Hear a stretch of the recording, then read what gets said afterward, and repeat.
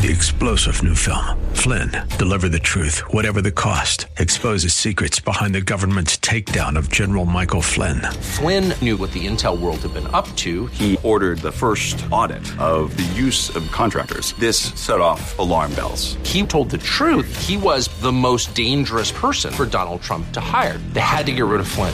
Flynn, Deliver the Truth, Whatever the Cost. Available now. Watch it today. Go to salemnow.com. salemnow.com.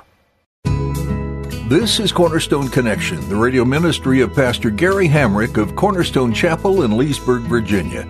Pastor Gary is teaching through Revelation. Real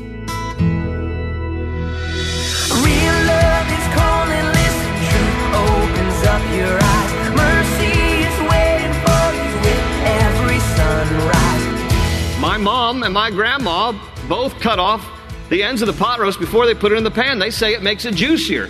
They learned it from you. Why did you do it? She says, oh, my lands, no, it doesn't make it juicier. I just never had a pot big enough to put it in.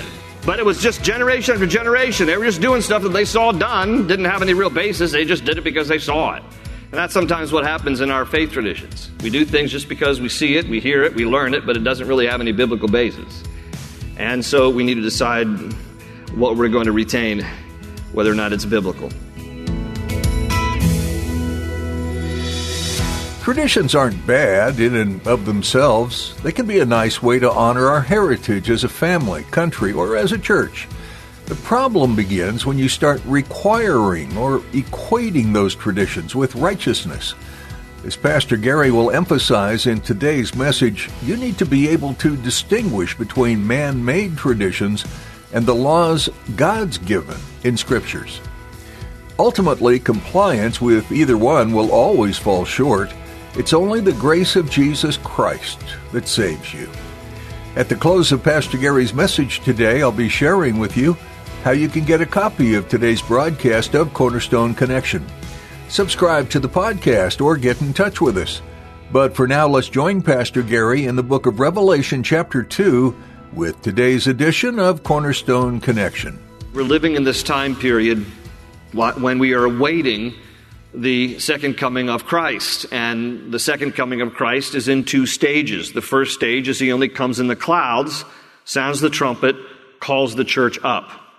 And then the second part of his second coming is after the 7 years of tribulation, when he returns to the earth, the saints come with him, and he rules and reigns for 1,000 years. That's the millennial kingdom. But I'm getting ahead of myself. What we need to concern ourselves with right now, chapters 2 and 3 of Revelation, where Jesus dictates 7 letters to 7 churches. And we've been talking about how these 7 letters are important for us to understand in 3 ways. Number 1, that these churches are literal in existence. Each church was an actual church located in Turkey during the 1st century A.D. We're talking about, again, this particular area in the block right there in what is Asia Minor, or today Turkey, just south of the Black Sea. And we have these 7 cities that are each going to get a letter from Jesus. And they're listed here in Revelations 2 and 3. And starting with Ephesus, it goes in a clockwise direction. Ephesus gets the first letter, Laodicea gets the last. And so in addition to these being literal churches in existence, they also are spiritual in relevance. We read each of these letters with the idea that each church represents spiritual issues relevant to believers today. And we're going to make application every time we go through these letters. And then thirdly, it's historical in significance, because when you look at the timeline of events, and although not everything in the book of Revelation is in chronological order, a lot of it is. And so when you're looking at Revelation 2 and 3, you're heading into a time period where you're looking at the historical timeline of the church. When I say historical, it depends where you're standing in that timeline. For us, much of it is historical, but still, because of where we are in the timeline, some of it is still prophetic. It's in the future. And when we speak about the historical timeline, this is what we're talking about. These 7 churches are a picture of an aspect of church history. Because as Jesus begins to dictate these letters, he is pointing out different things that we now have the perspective looking back on church history to recognize, that represents a time period. That represents a time period. That represents a time period. So starting with the church of Ephesus, every major event in church history serves to be a bookend of that particular time period. And so, for example, Ephesus, you have 33 AD where Jesus rose from the dead, ascended back into heaven, and the New Testament church was born. And 100 AD, roughly 100 AD, is when the apostolic age ended. The last of the apostles died. And so Ephesus represents that time period in church history. And Smyrna, the suffering church, 100 to 312 AD. Pergamos, 312 to 606 AD. And on down the timeline. So last week we finished with Pergamos. We got through Ephesus, Smyrna, and Pergamos. And this is where Pergamos is located. And I just want to real briefly recap the issue of Pergamos that we find here in chapter 2 between verses 12 and 17. And so just as a quick summary, again, each of these letters, Jesus introduces himself with a title. He makes a commendation. He commends them about something. He also complains about something. And at least out of 5 out of the 7 churches, 2 of them don't get any complaints from Jesus. And then he mentions a reward for those who are true followers of him. And so when it related to Pergamos, 312 to 606 AD, it represents in church history the period of the state church, And so Jesus' title in that letter, between verses 12 and 17, was him who has the sharp two-edged sword. He commends the fact that they have not renounced their faith despite the martyrdom of a guy named Antipas, who's not mentioned anywhere else in the Bible. His complaint, however, is that there's a marriage of the church and the world from the root word gamos. Gamos means marriage, polygamy, polygamos, monogamy, monogamos. So that's where we get our English from that root word in the Greek, gamos, Pergamos. And his reward to this church is that they will receive some of the hidden manna and a white stone with a new name. Now, again, I'm only recapping this because each of these time periods folds into the next. And so if you don't know a little bit about Pergamos, we can't get into Thyatira, which is the next letter we're going to read here in a moment. So important events, 312 AD to 606 AD. What are these things that are happening 312 to 606 as we move into the next letter, which starts in verse 18, the church at Thyatira? In 312 AD, Constantine becomes emperor of Rome. There was a big power struggle over who would be the rightful emperor in Rome. And after a few different battles, Constantine emerged in 312 AD as the emperor of Rome after a battle that he had successfully won. And as many of you know from history, he claims to have had a vision of a fiery cross, and he heard in Latin the words, "Go forth and conquer." And so Constantine took it upon himself that it must have been the Lord who appeared to him in this vision and told him to go forth and conquer. And so he became a convert to Christianity. Remember, the Roman Empire was predominantly, almost exclusively polytheistic, and they had adapted their worship of many gods from the Greek Empire before them, and they just renamed the Greek gods and added a few. And so Constantine, for him to come out as a convert to Christianity was a very unusual thing in those days. And what he ends up doing is he elevates Christianity with favored status. Now Christians are protected. They're not persecuted like they were. I mean, by the thousands, Christians were being killed by Roman emperors before Constantine. And now they have protected favored status. And again, as we mentioned, though, that doesn't really make for a very, heart relationship with Jesus when it just becomes a government, favored status, because then everybody just wants the government favored status and you don't really necessarily want Jesus. And so what begins to happen is the Roman influence of the Roman Empire begins to corrupt the purity of the Christian faith, and Christianity ends up looking more Roman than it does Christian. Now, again, this in history is playing into, if you've ever wondered why is the Catholic Church referred to as the Roman Catholic Church, is because it has its roots in Rome. And it has its roots in the fact that after Constantine elevates Christianity to this favored status, then it becomes a state religion in a state religion in 380 AD by Emperor Theodosius I, who issues an edict in Latin called De Fide Catholica, and basically he then declares Catholic Christianity as the state religion of the Roman Empire in this time period, 380 AD. And several practices began during this time period that became traditions of the Roman Catholic Church, such as, during this time period between 312 and 606 AD, such as praying for the dead. Okay? That's a Catholic doctrine, purgatory. It has no biblical basis.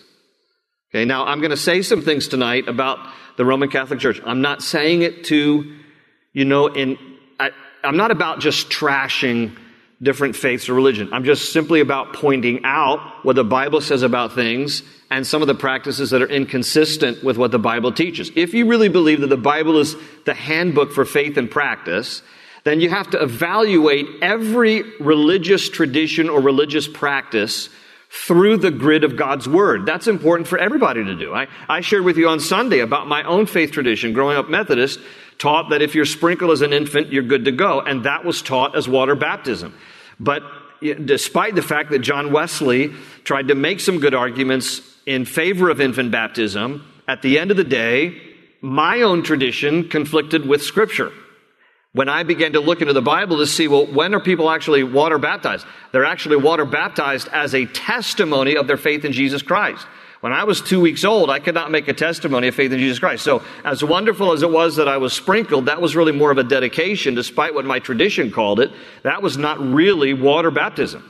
And so then I was baptized later. So there's going to be things in your life, if you have any exposure to religious tradition or rituals of any kind, if you haven't been exposed to that and you're kind of coming into this fresh, then welcome to the family, and you don't necessarily have some, baggage to unpack. But for those of us who have been exposed to religious tradition, religious rituals, you have to begin to examine those things in light of Scripture. Well, what does the Bible actually say about this? And then you have to begin to decide what you will practice that is scripturally based, and then let go of those traditions that have no biblical basis. And that's hard sometimes because people have their whole identities wrapped up in their faith traditions. And those things can be rich in different ways, but if they're not biblical, why are you doing it? And that's what everybody has to ask himself or herself. Why do we do the things that we do? I've shared this story before, but it comes to my mind as I talk about this kind of thing, how this little girl saw her mom. As her mom was putting a pot roast into the pan, her mom cut off both ends of the pot roast and then put the pot roast into the pan. And the little girl said to her mommy, "Why are you cutting off both ends of the pot roast?" She says, "I don't know. I just saw my mom do that all my life. My mom would just cut off both ends of the pot roast and then put the pot roast in and discard those ends that she cut off. I think it just makes it juicier. I don't really know. Why don't you go ask Grandma?" And so the little girl went to Grandma. "Grandma, Mom cuts off both ends of the pot roast before she puts it in the pot." She said, "You did that too. Why do you do that?" She says, "Frankly, I don't even know. It's just tradition. I saw my mom do that. She just cut off both ends of the pot roast before she put it in the pot. I think it makes it juicier. So why don't you go ask your great-grandma?" So the little girl went and asked her great-grandma, "Great-grandma, my mom and my grandma both cut off the ends of the pot roast before they put it in the pan. They say it makes it juicier. They learned it from you. Why did you do it?" She says, "Oh, my lands, no, it doesn't make it juicier. I just never had a pot big enough to put it in." But it was just generation after generation. They were just doing stuff that they saw done, didn't have any real basis. They just did it because they saw it. And that's sometimes what happens in our faith traditions. We do things just because we see it, we hear it, we learn it, but it doesn't really have any biblical basis. And so we need to decide what we're going to retain, whether or not it's biblical. During this time period, the traditions of the Catholic Church is just praying for the dead, the worship of saints and angels, the worship of Mary, and priests wearing robes and collars to separate themselves from the laity. That's what started to creep into the church. And so what ended up happening is that the church, the Christian church, started then taking on these religious rituals and traditions as the state-run church with its capital in Rome, and then it migrates into the Roman Catholic Church in 606 AD. Now, one of the things that Constantine did when he became emperor was he relocated the capital of the Roman Empire to Byzantium, and he renamed Byzantium Constantinople. And that became the capital of the Roman Empire. And that became the seat of the state church. And then in 606 AD, what began to happen is that things took on a life of their own as the Roman Catholic Church emerged. Before I recite some of that, let's take a look at where we're heading now, which is the Church of Thyatira. So we're moving from Pergamos now to Thyatira. And if you'll read with me here from chapter 2, verses 18 to 29, it finishes out chapter 2. Here's what it says. Jesus speaking here, he's dictating this to the church in Thyatira. Verse 18, and to the angel or pastor of the church in Thyatira write, these things says the Son of God, who has eyes like a flame of fire and his feet like fine brass. I know your works, love, service, faith, and your patience. And as for your works, the last are more than the first. Nevertheless, I have a few things against you, because you allow that woman Jezebel, who calls herself a prophetess, to teach and seduce my servants to commit sexual immorality and eat things sacrificed to idols. And I gave her time to repent of her sexual immorality, and she did not repent. Indeed, I will cast her into a sickbed, and those who commit adultery with her into great tribulation, unless they repent of their deeds. I will kill her children with death, and all the churches shall know that I am he who searches the minds and hearts, and I will give to each one of you according to your works. Now to you I say, and to the rest in Thyatira, as many as do not have this doctrine, who have not known the depths of Satan, as they say, I will put on you no other burden, but hold fast what you have till I come. And he who overcomes and keeps my works until the end, to him I will give power over the nations.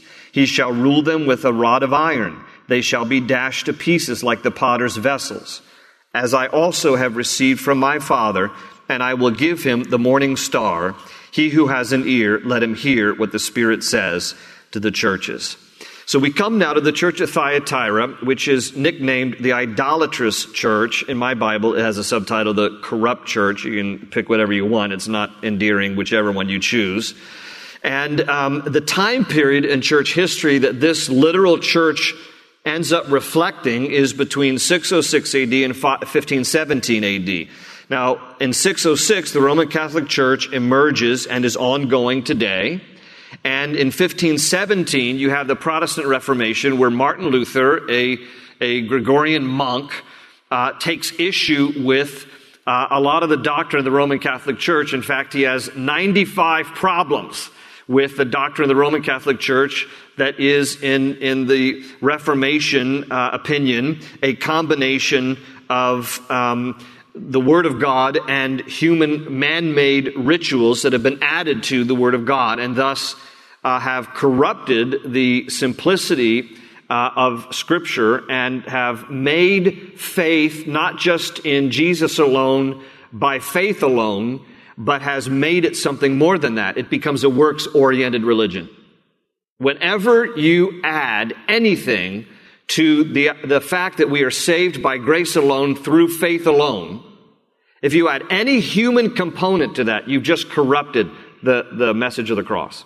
And it's easy to happen when faith traditions and rituals start to take on a life of their own, which is what happens during this time period. And so the Protestant Reformation is Martin Luther's objection. So he nails his 95 thesis. He has 95 objections to the doctrine of the Roman Catholic Church. He nails it on the door of the Wittenberg Church in Germany in October the 31st, 1517. And thus the Protestant Reformation begins, and the Protestant Church splits off from the Roman Catholic Church. We'll talk more about that next week. But let's focus on the beginning and the time period between 606 and 1517. First, a little bit about Thyatira. The only other reference to Thyatira, this city, outside of the book of Revelation is one reference in the book of Acts, Acts chapter 16, verse 14. A woman by the name of Lydia, Paul's first convert to Christianity in the city of Philippi. A woman by the name of Lydia was from Thyatira. Her occupation, the Bible tells us in Acts 16, gives us a little bit of insight into the city's famous commodity, because in Acts 16 it says that Lydia was a a dealer of purple cloth. This particular city, Thyatira, was known for its purple dye. It's what made this city famous. And it was derived from a shellfish that was indigenous to the area. By crushing this particular shellfish, it would make this purplish, reddish purplish dye. Today, that color is called Turkish red. Thyatira is situated about 30 miles halfway between Pergamos and Sardis. And Thyatira was first established as a Macedonian colony by Alexander the Great after the destruction of the Persian Empire. Today, Thyatira is the modern city called Akhisar, and it has a population of about 50,000. The city was riddled with idolatry. That's going to be obviously the theme of this. This letter to this church, Jesus is calling out their affection for idols. And that's what Thyatira was known for. And so Jesus alludes to it in this letter by mentioning the name Jezebel. He calls out a woman named Jezebel. We'll talk about that in a moment. And Thyatira was known for having a temple for fortune tellers presided over by a powerful female oracle. So it could be that Jesus is referring to this particular woman or what Jezebel represents from Old Testament scriptures. There were more commercial guilds in Thyatira. A guild is kind of like a union, than in any other Roman province, because they were such an industrialized city that was known for their great commercial trades. So they had guilds for dyers, wool workers, linen workers, leather workers, tanners, potters, bakers, and bronzesmiths. They all had their own little union. And that's just what was happening in Thyatira. Now, during this particular time period, 606 to 1517, let's talk a little bit about the emergence of the Roman Catholic Church here.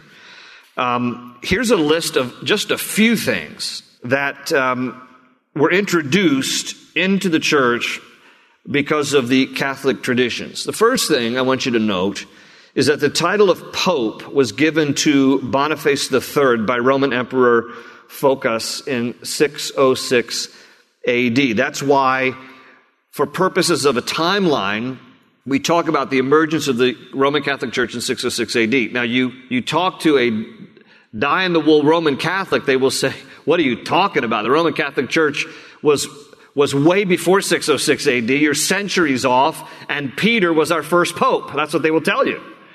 But what we're talking about here is this, that in the first several centuries, since Constantine and Theodosius made Christianity a state religion, there were different bishops who oversaw different churches in the regions of the Roman Empire. But something happened in 606 AD that made the Roman Catholic Church much like the modern Roman Catholic Church today. And that is that when Boniface III became bishop, Emperor Phocas wrote a letter to him making an imperial edict as the emperor of the Roman Empire at the time.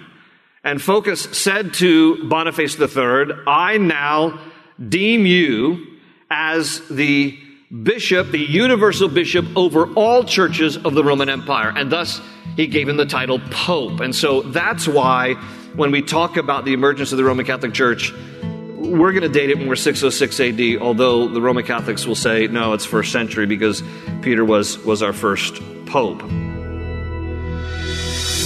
is an open ocean, jump in and you'll find the cornerstone's your connection, run towards your new life.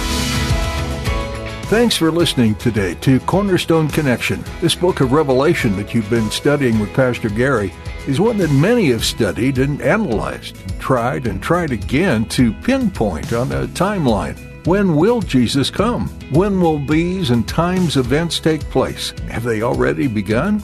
There are many questions we don't have the answers to, and we won't until they happen. But there are some truths that we can hold on to. These events will happen. Jesus is returning, and he will defeat Satan once and for all. And all those who have made Jesus Lord in their life will be with him for eternity. What a wonderful time that will be. So where does that leave us? It's important to know what's coming so that you can prepare now and trust Jesus for what we don't know. We must give our lives to the Lord, and we need to give others the opportunity to do the same. We're so glad you tuned in for today's study in Revelation. If you'd like to explore more teachings from God's Word that Pastor Gary has shared, visit cornerstoneconnection.cc. There you'll also learn more about the church behind this ministry, Cornerstone Chapel. Come visit us if you're in the area. All the information you need is at cornerstoneconnection.cc. Join us next time for more here on Cornerstone Connection. They say you're a wandering soul, that you've got no place to go, but still you know, you're not alone. Real love is calling, listen, truth opens up your eyes. Mercy is waiting for you with every sunrise. Hope is an open ocean, jump in and you'll find the cornerstones, your connection, run towards your new life.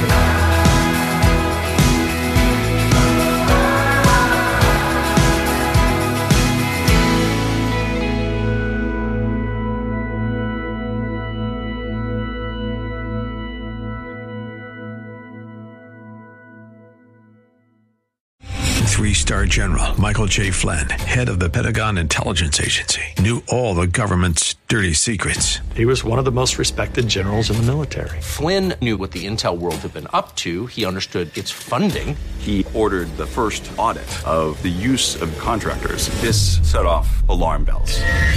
The explosive new documentary, Flynn, Deliver the Truth, Whatever the Cost, uncovers the facts behind this scandal. Flynn told the truth. He was the most dangerous person for Donald Trump to hire. I find out the worst enemy that I'm going to face in my life is right here in America. They took my assessment and they wanted me to change it. And I was like, I'm not changing it. They had to get rid of Flynn. With in-depth interviews, archival footage, and never-before-seen personal records of the man behind the headlines. I just felt like I was drowning. Flynn, Deliver the Truth, Whatever the Cost. Available now. Watch it today. Go to salemnow.com. salemnow.com.